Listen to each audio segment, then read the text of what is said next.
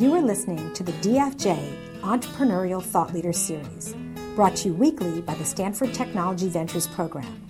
You can find podcasts and videos of these lectures online at ecorner.stanford.edu. So I'm pleased to introduce today's speaker, who has come all the way out here from New York City. Barry Silbert is the founder and CEO of Second Market, which he founded in 2004. It is arguably the world's largest marketplace for buying and selling alternative financial assets, and we'll let him define that for you if that's new to you. But that essentially includes private company stock. And what makes this so exciting is he and his company have been in the Wall Street Journal and similar types of press a good bit over the last year because of Facebook and Zynga and Twitter and some others, but essentially Facebook. So he's been recognized as a terrific entrepreneur with all sorts of awards. He went to a college in my hometown, which I admire a great deal, Emory University. Have you heard of that? It's a wonderful school in Georgia. But without further ado, let him explain to you, which is really a hot topic right now, and we're so happy to have him at Stanford. Welcome, Barry.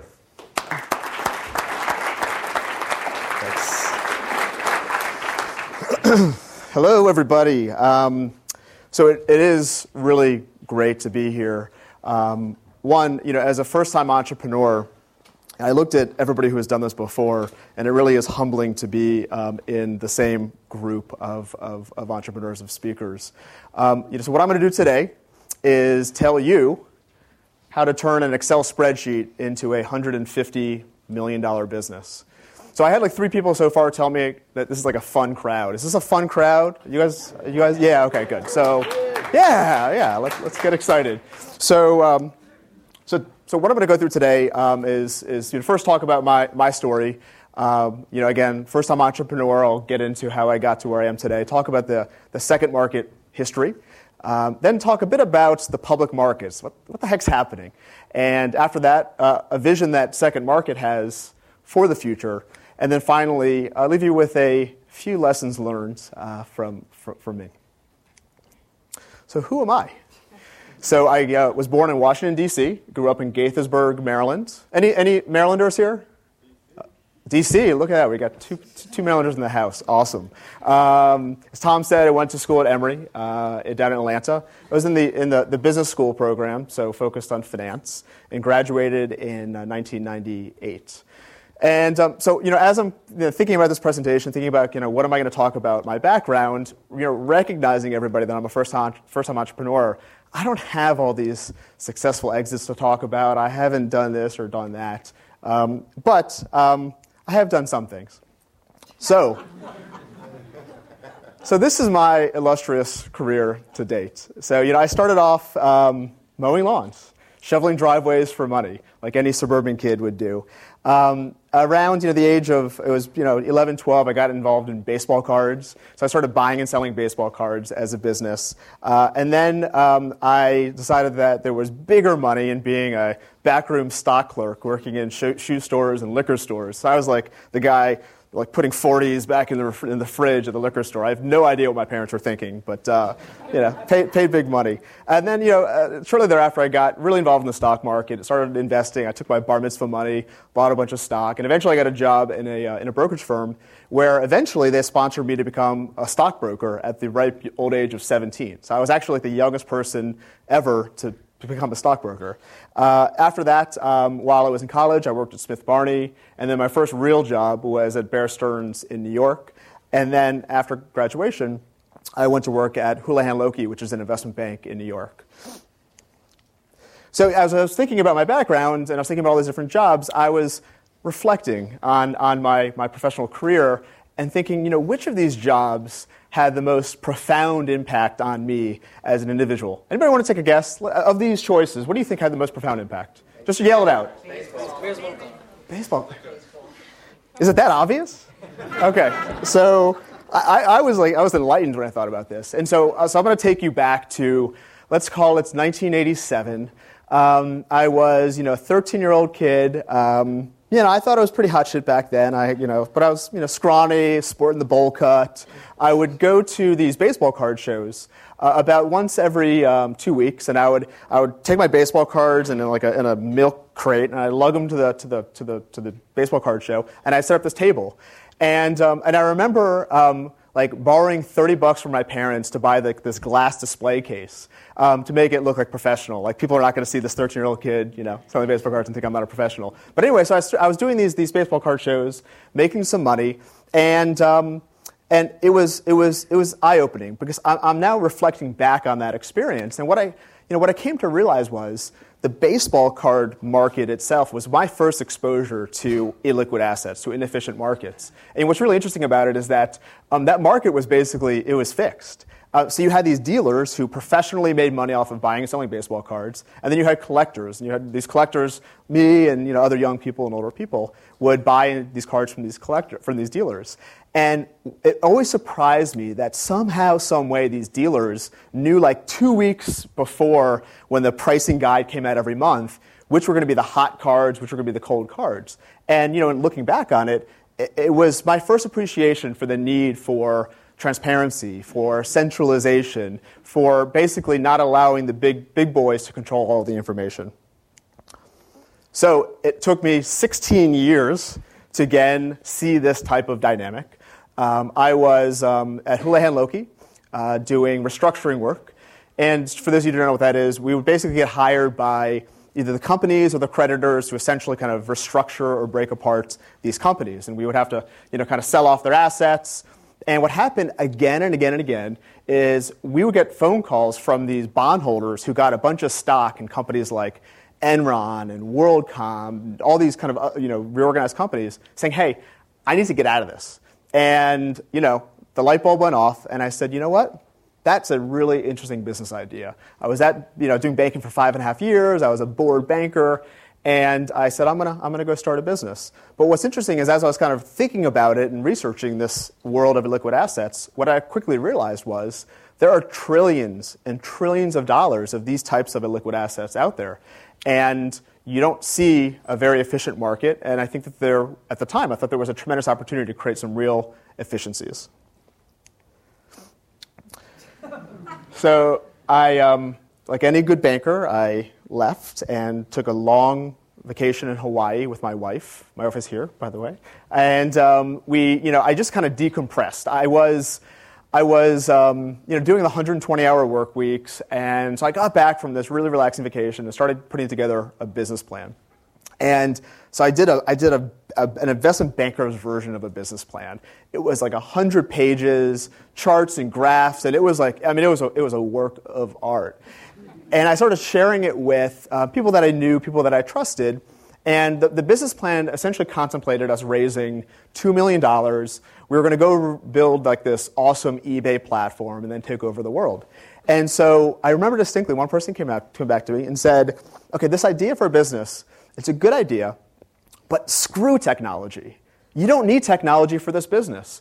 So why don't you just get going? Don't go try to raise a bunch of money. Don't go try to build a whiz bang platform. Just open your doors, start a business. So that's what I did. So in the middle part of 2004, I put $50,000 in the bank, opened up a bank account, and started working on the next version of the real business plan. Eventually, was able to secure some angel funding. We raised about $350,000 from a bunch of angels that you've never, ever heard of, because I didn't know anything about raising money from angels. So looking back, I guess the $1.7 million valuation, I probably sold too much of the company, but it got us started.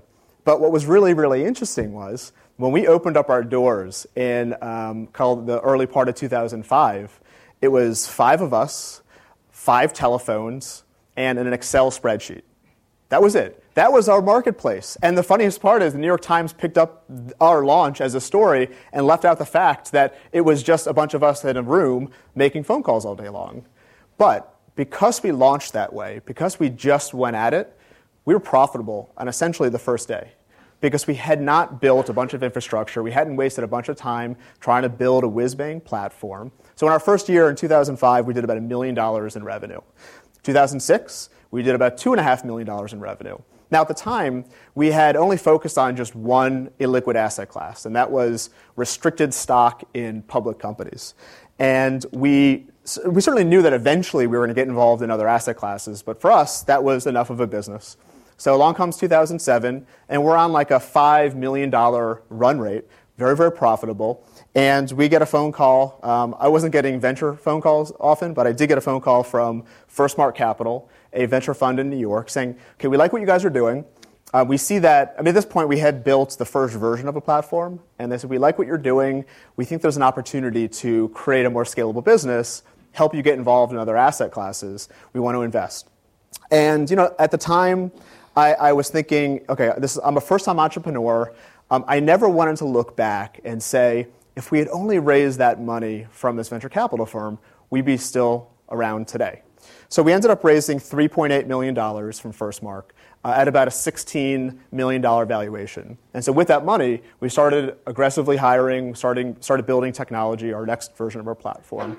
And in 2008, the wheels really fell off the economy. And we were incredibly well positioned to expand our marketplace, expand our platform beyond just this one asset class. We got involved in auction rate securities. We got involved in bankruptcy claims. We got involved in the really toxic stuff, the toxic CDOs and mortgage backs. We got involved in private company stock, which I'll come back to. And then we got involved in whole loans and things like that. So business is taking off, doing really, really well. But a year ago, we then got a phone call from folks with Li Ka-shing and Temasek saying, okay, we love this business you're doing. We love the private company market. We want to get involved and help you take this business to Asia. So we raised $15 million from Li Ka-shing and Temasek about a year ago at a $135 million valuation. And that money was used for scaling and for expansion into Asia. So today, we are, I think, arguably the largest marketplace for buying and selling alternative investments. We have about 140 employees. So we're based in New York. We have an office in San Francisco, office in Hong Kong, and an office soon to have an office in Israel. And I'm going to attack a popular misconception. We are, in fact, regulated. We're very regulated. We're regulated by the SEC. We're regulated by FINRA. We're licensed in all 50 states. We got an enormous legal and compliance team. And as you can see from this chart, the business has really taken off over the past year or two. So there's a number of participants. If you understand the power of the network effects, that's what we're starting to see now in our business. So the private company market. So I'll start off with kind of how this came about. In late 2007, early 2008, it started with, as Tom mentioned, Facebook. So remember, at the time, we were only just in one asset class. Maybe we were in two in auction rates, but we had not yet launched this private company market. And we got a phone call from a former employee at Facebook saying, okay, I just left the company. I need to go buy a car or buy a house. I don't know what it was. Could you help me find a buyer for my stock? And we said, sure, Facebook, cool company. And we had this big network of buyers. Let us see if we can find a buyer for this. And what was really interesting at the time was that there were institutions that were willing to buy Facebook stock without any information. They had really nothing beyond just the Microsoft valuation and maybe the stock option price. Yet they were willing to deploy millions and millions of dollars into the stock at that point in time. Obviously, it was a good investment decision for them. But we said, there's something going on here, because as we started trading Facebook, we then started getting calls from other shareholders and other private companies who said, hey, I want to do this too. I want to sell my stock. So then the light bulb went off, said, okay, it's now time for us to do this. It's now time for us to get involved officially in this private company market. So the next thing we did is we kind of went on a bit of a road show, met with a bunch of venture capitalists and lawyers and bankers to say, okay, we're going to go create this marketplace for private company stock. What do you think? And you want to guess what the response was? Okay. So the response was, it'll never work. There's no need for it. You're going to fail. So, of course, what do? We launch a private company market. So today, or over the past 18 months, what you can see is the volume has increased significantly. You can see in 2008, we did about $30 million, and this is just private company stock. Went to about $100 million in 2009, $360 million in 2010, and this year has started off very strong. So as this market's taking off, I'm getting this question more and more from people, and then it's starting to be asked in the press, why go public? And so, historically, it's important to know why companies have gone public. There's really kind of 4 reasons. One is it's to raise capital. It's traditionally been kind of the easiest, most cost-efficient way to raise equity capital for larger companies. 2 is liquidity for shareholders.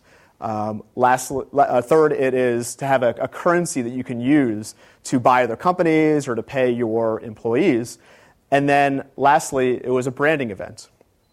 So what's interesting is on the first 3, the secondary market, the private market, is now actually starting to address these first 3 objectives. The 4th one, going public, it used to be the pinnacle of success for companies.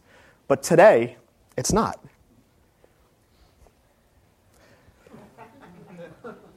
Yes, that is Snooki ringing the bell of the New York Stock Exchange.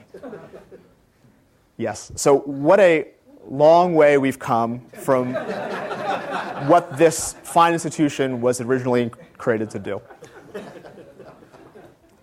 But in all seriousness, I don't think a lot of people realize that over the past 10 years, the IPO market has been dying a slow death. Now, there's a lot of information on this chart, so I'm going to point out kind of what is important for you to look at. So one is the number of IPOs. So if you look at the chart, the number of IPOs, historically speaking, you look in the 90s, it was averaging 400, 500, 600 IPOs per year. Yet over the past decade, it's now averaging, 150 IPOs per year. And this was even during kind of the 2000 to 2007 timeframe when things were, pretty healthy in the economy. So that's scary. But also look at the colors on this chart. So the blue are companies that are raising less than $50 million, and the orange are ones raising more than $50 million. So what you've seen is in the past, companies, smaller cap companies, represented about 80% of the IPO market, ones raising less than $50 million. Today, it has completely shifted to the opposite. So the companies that are getting public, they're just much larger companies, which is really, really bad for us as entrepreneurs. So what happened? I think if you were to kind of look at the causes for this, the death of the IPO, I think you could describe it as it's really kind of the unintended consequences of probably some well-intentioned actions.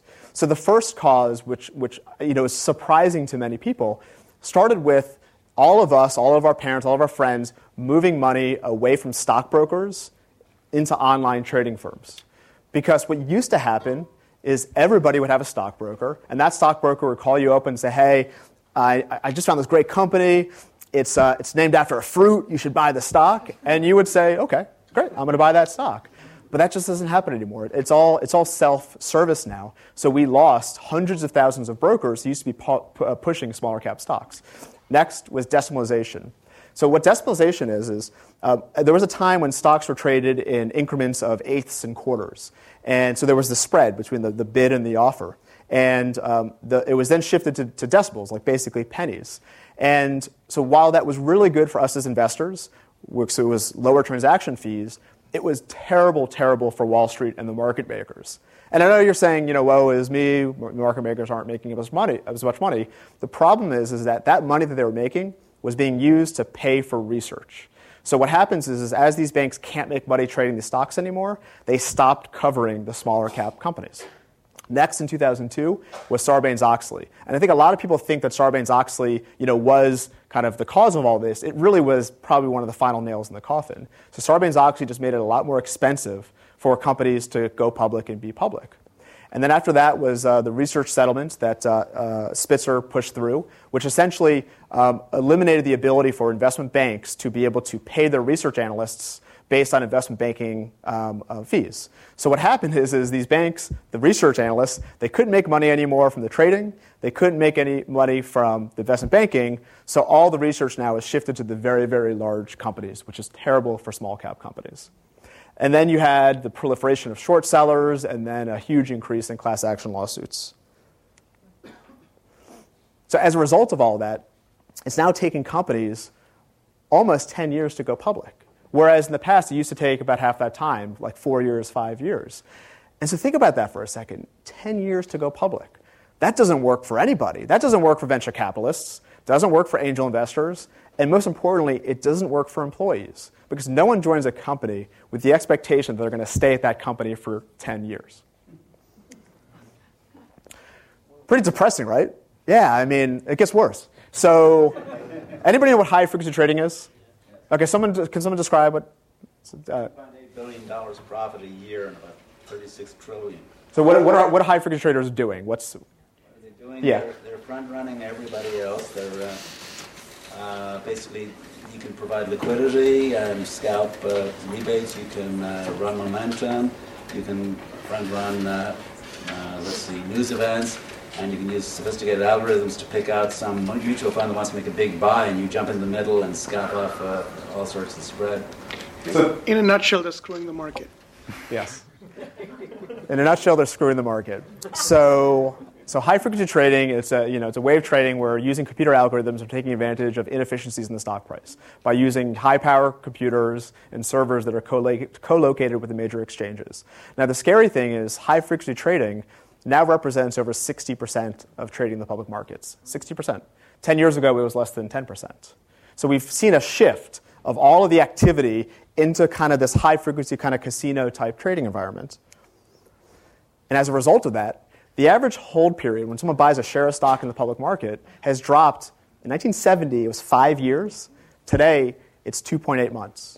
So think about that for a second. So if you're a public company CEO, the average buyer of your stock every day is either going to be a computer or it's going to be someone who only cares about your quarterly earnings. And could you imagine running a company thinking only about what effect your decisions are going to have on your quarterly earnings? So I have a little video for you. So was anybody watching TV on May 6th last year? Okay, you've heard of the flash crash? Okay, so hopefully this will work. Volume up. We ready to go? Okay.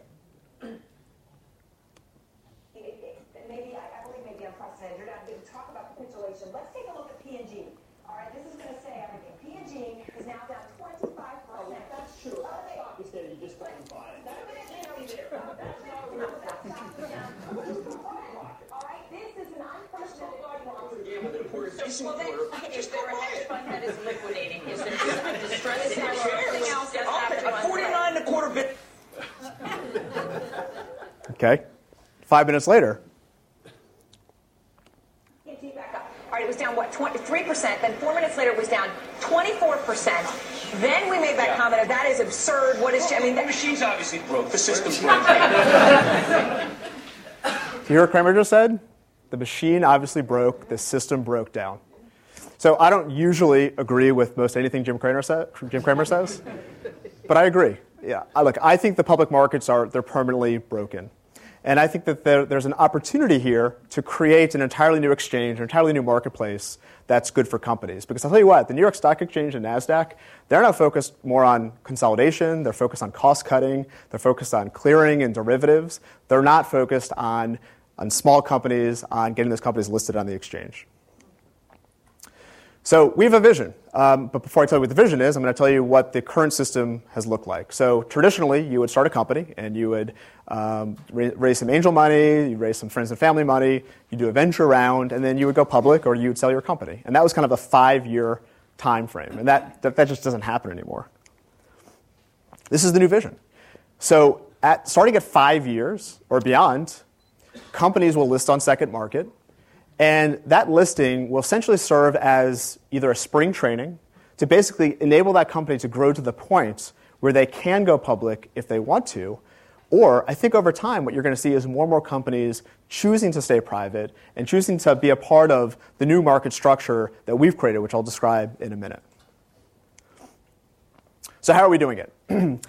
We started off with enabling investors to set up profiles on Second Market. So you saw we have 60,000 participants now in the system. And so what we're doing is we're enabling investors to essentially tell the world who they are as an investor, what their bio is, what they've invested in the past, what they're looking to invest in. We've enabled them to connect with other investors, to share ideas, and to collaborate on investment opportunities. And essentially what we're trying to do is turn your Second Market profile into your investment profile, like Facebook is your social and LinkedIn is your professional.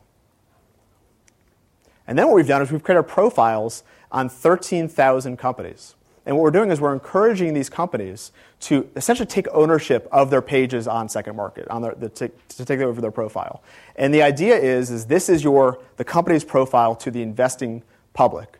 And what's really cool about this is we are now crowdsourcing which are the companies that investors want to invest in. So we're capturing data from those 60,000 participants who say, hey, I want to invest in that company. And we're also capturing data from the people who hold stock in those companies who wants to sell. So then what we do is we take all that information and we take it back to the company. Now, we will not create a market for a company's stock until they opt in, until they list. But what we're enabling them to do is to essentially make a data-driven decision about when they want to actually create a market on Second Market. Now, our market model, as I alluded to, it's much, much different than what you're used to in the NASDAQ or New York Stock Exchange. What we're doing is we're enabling the market to conform to the company and not forcing a company to conform to the market. And what I mean by that is when a company decides to start trading on Second Market, they decide the rules. They decide when the market's open. So this is not a 24/7 market in most cases. This is a market where maybe the company has an auction once a year. Maybe it's 1 week, a quarter where they allow people to trade. The company also gets to decide who the buyers are. The company decides who the sellers are. And the companies decide how much information they want to disclose to potential investors. So why is this a great thing? Well, if we can enable companies to go the distance, to kind of go big, we're empowering them. We're empowering them to be able to not have to sell themselves and have you guys saw the Cisco flip news? Crazy, 2 years later. And we're also enabling them to not have to try to go public if they don't want to or they're going to have some type of failed IPO.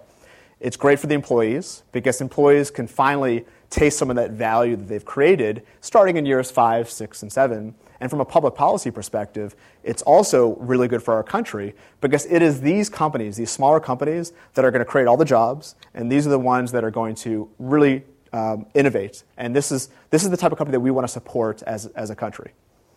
That's me waving the flag for you guys. Okay, so some lessons learned. Again, first-time entrepreneur, so I'm learning every day still. So one is, do not fear the established. When I first started the company, I was really scared that we were going to be just crushed by the New York Stock Exchange or NASDAQ or Goldman Sachs. And after a few years, what I realized is these large companies, they're so slow to move, they're so slow to adapt, and they just simply don't innovate. Next, launch with an MVP. And anybody know what an MVP is? It's not most valuable player. Exactly, minimum viable product. So the idea here is you don't launch when everything's perfect. You launch as soon as you're ready. So, in my opinion, you really just need a good idea. You need some good people, and you need to put in a lot of hard work, and you've got yourself a business. And then finally, be fearless. Find an opportunity in something that you're passionate about. And it's so cliche, like go big, go home, just kind of trust your instincts and kind of go for it.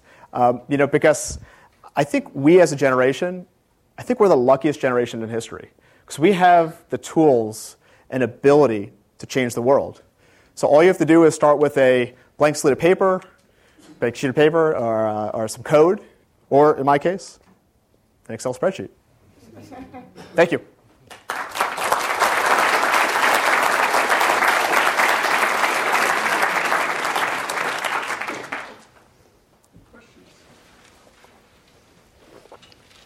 Please. So it seems like you would have made a lot more money if you kept, for example, the private stock illiquid and kept the information to yourself instead of creating public profiles. So was it a conscious decision to go down that route, or? Very early on, did everybody hear the question?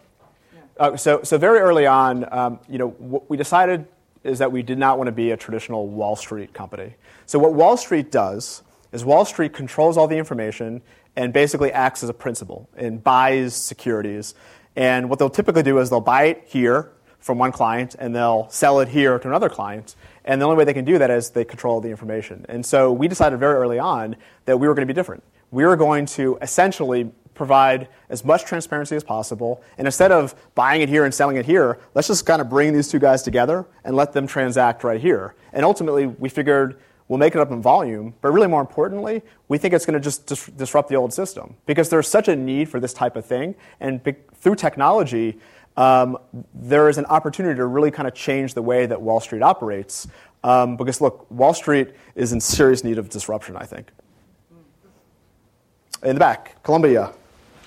So with the loss of coverage for the sell-side analysts, and also like you said, there's so much high-frequency trading going on, do you actually think it's going to be a boon for fundamental investors who actually do their homework or due diligence and invest in those small companies? I know it's kind of not related to what you're doing, but just wondering. What I've been reading is a lot of the traditional fundamental investors, the mutual funds and folks like that, they're just sick and tired of the public market. And what's really interesting is a lot of the money now it's flowing into these ETFs, these exchange-traded funds. And if you look at the kind of the S&P 500, from what I remember, all the stocks are moving with the highest correlation that's ever existed, which is they're all kind of moving together as there are a lot of different companies, but they're all moving together. So what we're hearing is that these fundamental long-term investors are kind of sick and tired of the public market. The problem is generally speaking, they're not yet ready to jump into the private market. And sometimes they just don't have the ability to do it, but they're really focused on liquidity. And so as much as we've created a whole new level of liquidity for these companies, it's not like a public stock. And so if you're a mutual fund where someone can pull money from your mutual fund every day, you just don't have the ability to invest in these types of companies yet.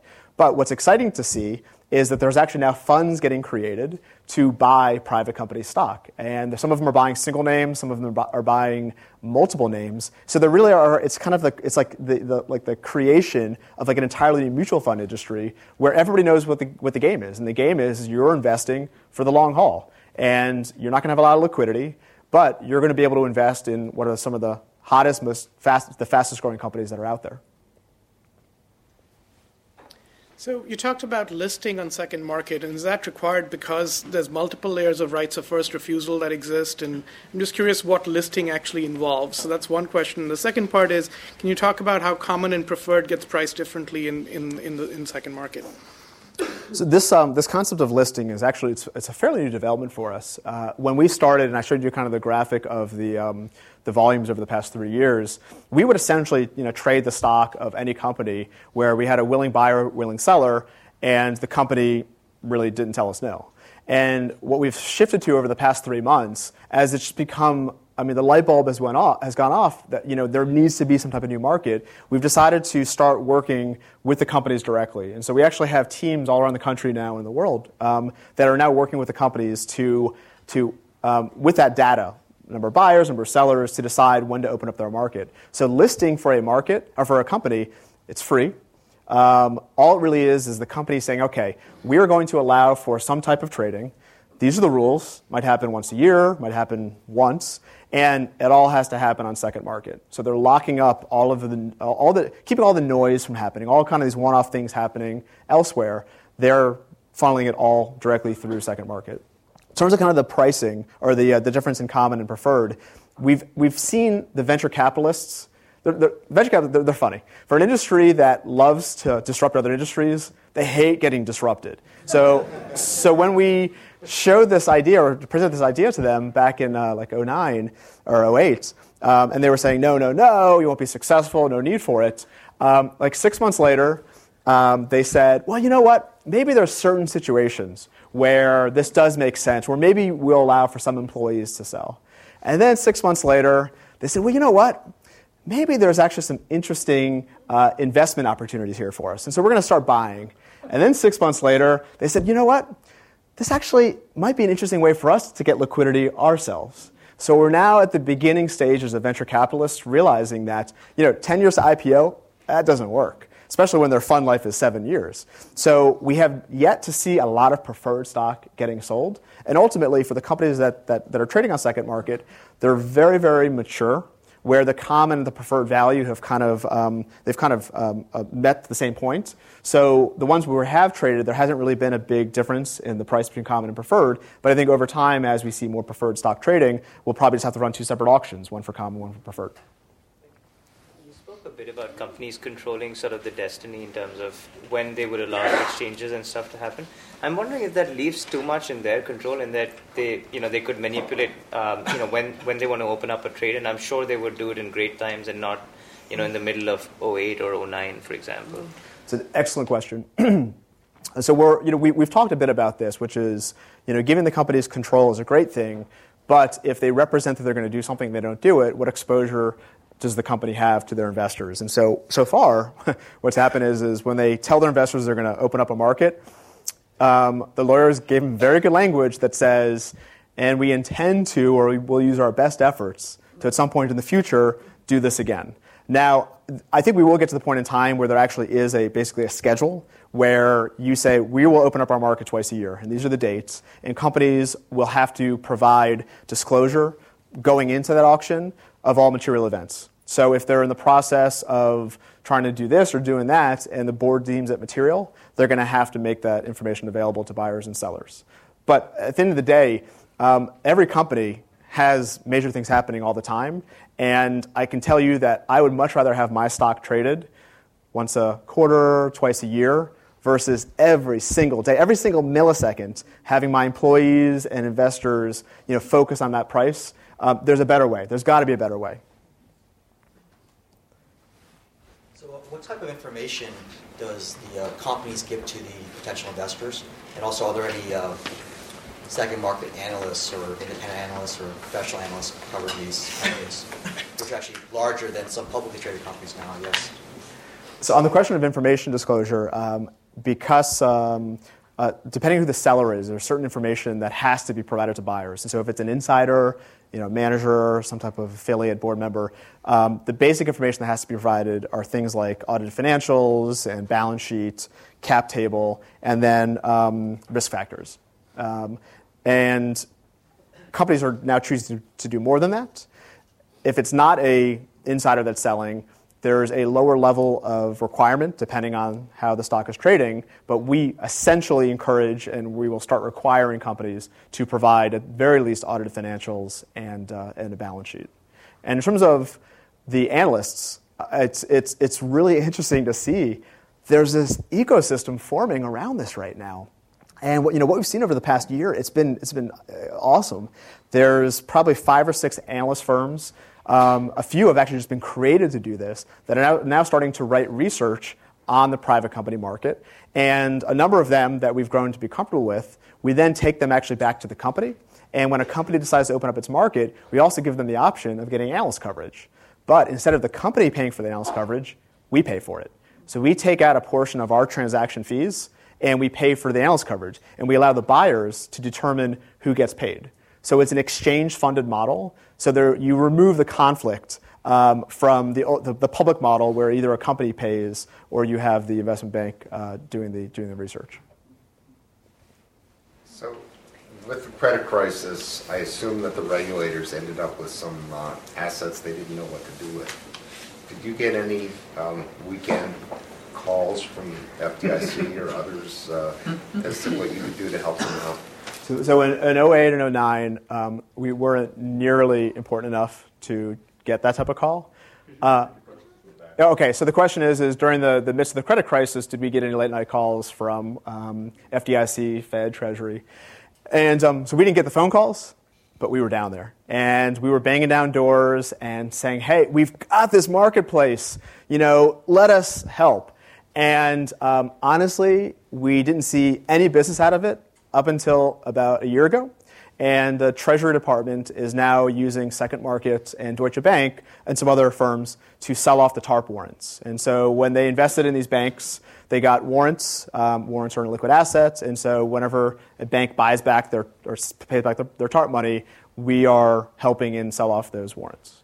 And what I can say is our relationships have certainly improved over time, where last week or 2 weeks ago, I was invited to a private breakfast with Secretary Geithner to talk about these issues.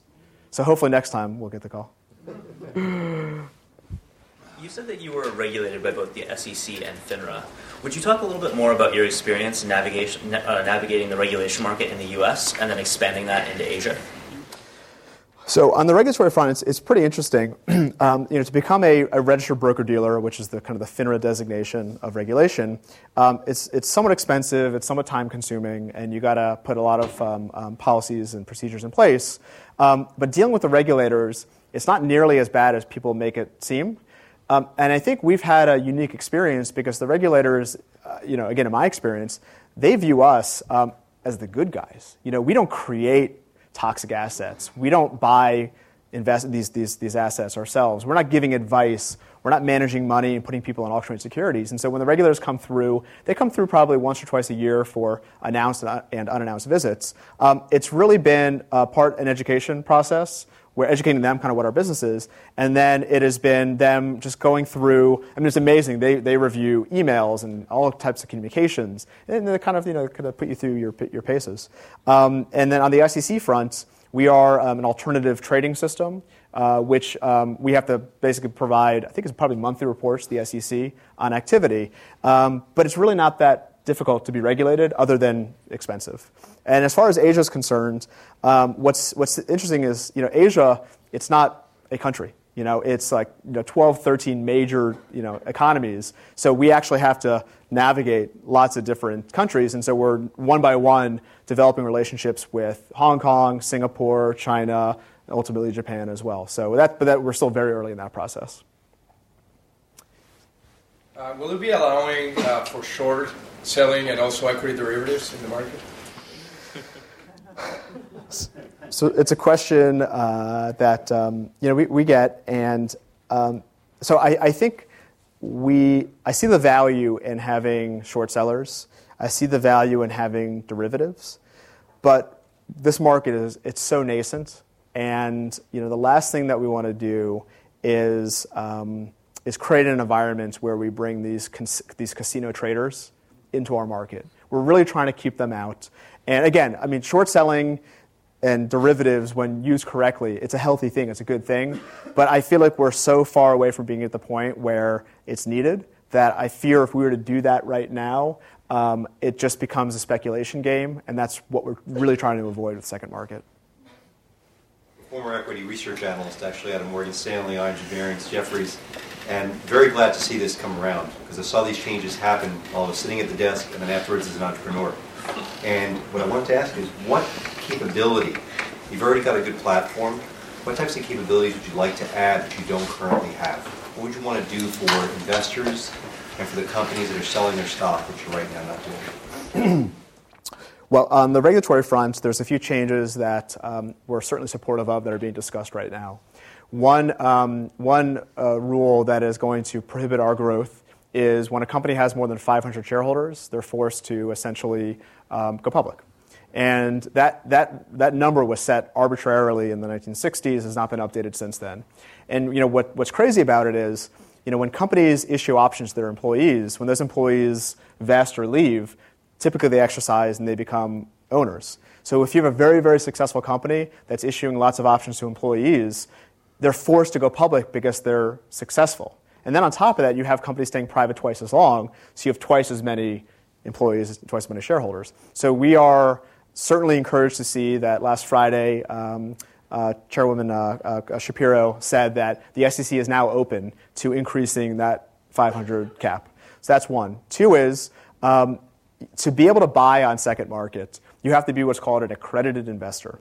So an accredited investor is an individual or institution who has $1 million in assets, makes $200,000 a year in income. And so the SEC has essentially said the only way to measure sophistication is your income or your net worth. I think that's crap, honestly. I think that there's plenty of people out there who have a lot of money who don't know anything about investing. And conversely, I know a lot of people who are very, very sophisticated, understand the markets, yet don't have $1 million or don't make $200,000. So one of my pet projects, and I don't know if it'll happen this year, but I would like to see there be an additional designation or a carve-out where a test will be given, where anybody out there can take a test to prove their sophistication. And you can take it through Second Market. We'd be happy to do it. Happy to prepare the test materials for you. And you will basically recertify each year, every 2 years, to say you're a sophisticated investor. So I would like to see those two things happen. That would also democratize the process because there's a lot of criticism that this is keeping the type of company that a public investor would want to trade in from ever getting to them and only keeping that among rich investors. Yeah. So a lot of the information for buyers and sellers on Second Market is essentially self-reported. So I'm wondering if you've had any incidents of fraud or misrepresentation and how you've dealt with those types of incidents. We have not seen that. It's something we're very focused on, because as this grows, if this does become the next New York Stock Exchange, whatever it may be, eventually there will be fraud. Happens in the public market. And up until now, we've essentially required that the company will have done some type of institutional round, venture capital, private equity, as kind of the first filter. Now, it's not to say that a venture capitalist or private equity person could not have been taken for a ride, but for us, we're relying upon a lot of the work that they've done. But over time, I think there will become, call it listing standards, that we'll put in place, whether it is having an audit done or some type of independent board representation. I'm not sure. We're kind of in the early stages of trying to figure out kind of what the best practices are for this. But so far, it has certainly not happened. Any more questions? Quick question. If you're actually using a test as the proxy instead of actual money test, how do you check the risk tolerance of somebody who hasn't actually demonstrated, their risk tolerance with real money underlying? Great question, but maybe we can hire you to help us figure that out.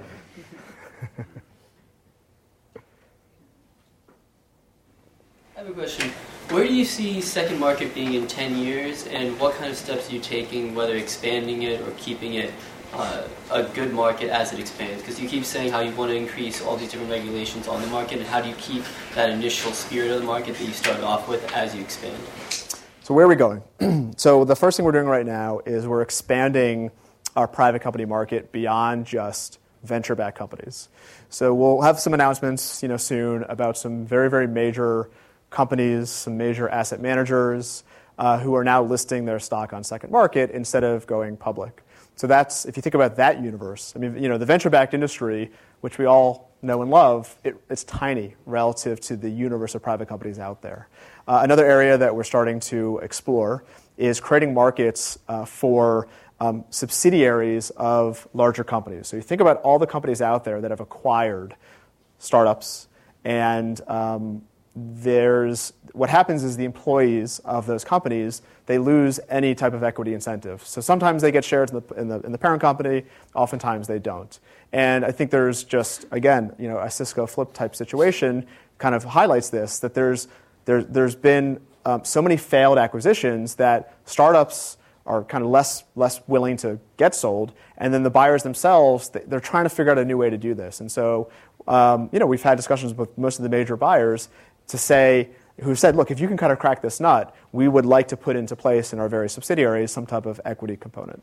And then something else that we're doing probably a year from now, so I talked about Second Market as your investment profile.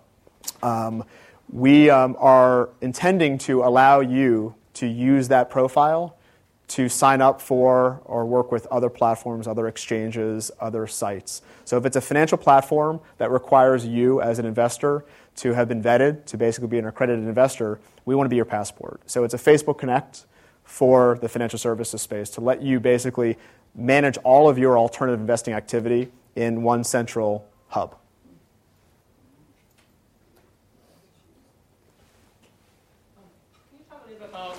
Barrier to entry for your business? Is it too late for someone to come in and try to do the same thing? Well, definitely not. That's what I worry about most, of course. It's not Goldman Sachs, it's not NASDAQ. It's going to be you leaving here and creating Third Market. But I feel like we've got a pretty good head start. Look, the barriers to entry for this business, regulatory is a big one. That takes time, takes money. And the network effect, I think, is it's very powerful. We can now put almost any asset up for sale on Second Market and get competitive bids. So how do you compete with that? It's free to use Second Market. We get paid a transaction fee. So how do you create Third Market over here and do better than us? Because it's we're free and we've got this big buyer base. And then on top of that, I didn't highlight it during my prepared remarks, but we're very much a hybrid market where we do all the settlement. We deal with so much it's crazy what it takes to sometimes move a share of stock from a seller to a buyer. It's a lot of work, a lot of paperwork, and you really do need a pretty big legal and compliance team to be able to handle all of that. He's thinking, he's in the back. So you talked about gold Goldman a couple of times. What role do you see like the larger, investment banking firms playing, especially like with regards to the Facebook investment vehicle and these kinds of things? The investment banks, I think, they're kind of conflicted, because you have, four different kind of very important groups in the investment banks. You have wealth management, investment banking, equity trading, and then kind of the principal side of things. And they all want different things here. The investment bankers want to take companies public. They want to sell them. Wealth managers want to get their clients out of the stock to help them manage the money. The principal guys basically want to screw everybody else and control the information and buy. And the equity capital markets, they'll trade anything. And so to date, their involvement has been, let's use Goldman as an example, and all the major banks, they're buyers on second markets. And I'm talking about broadly speaking across all the asset classes. Their wealth management channel are very good sources of referral business for us. The trading guys, they're trying to figure out how to get involved here, but haven't been able to figure it out. And I think over time, if they see money, they're going to go after it. And we would love to figure out a way to kind of tap into the expertise and the distribution that exists at the major banks. But I got to tell you, when I first started this company and we were out there in the first year, I took meetings with every single major bank because I thought that they were going to be our key to success. I thought that they were going to be the most important buyers, sellers, partners. And after a dozen meetings, it was like you want to blow your brains out. They can't think outside their box, and they just don't innovate. So I think, again, it's going to take there to be a very big revenue opportunity. That's, I think, why you saw kind of a Goldman Facebook type deal. But beyond that, we're not really seeing a lot of that activity yet. But we will if there's a big opportunity. No one over here. Anybody have a question over here? No? There we go. So can you talk a bit about how you changed in your leadership style from the early days up to today? Let's make that the last question. That's a good one. So my leadership style, I think, was honed a little bit when I was an investment banker. So I was at Houlihan for 5.5 years, and I was like the associate that they would put on deals that were really hard, and they would give me analysts that sucked. And so I was the one that would have to beat them to perform well. I don't know how I got that role, but that's a bad way to manage people. And it took a few years of kind of bottom-up reviews. That the senior people loved it because I get the analysts to work really hard and we'd be successful.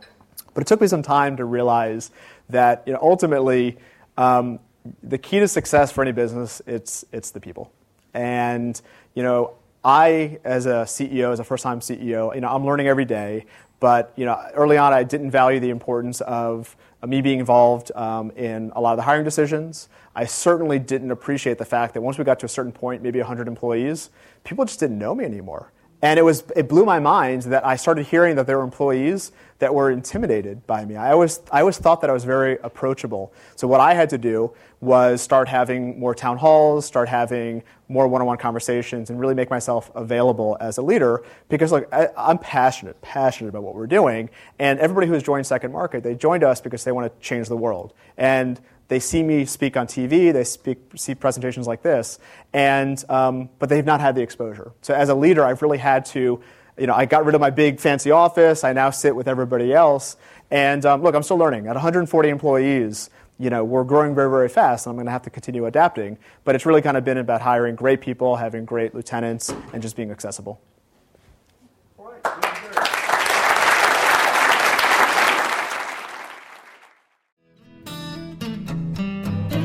You have been listening to the Draper Fisher Jurvetson Entrepreneurial Thought Leader Series, brought to you weekly by the Stanford Technology Ventures Program. You can find additional podcasts and videos of these lectures online at ecorner.stanford.edu.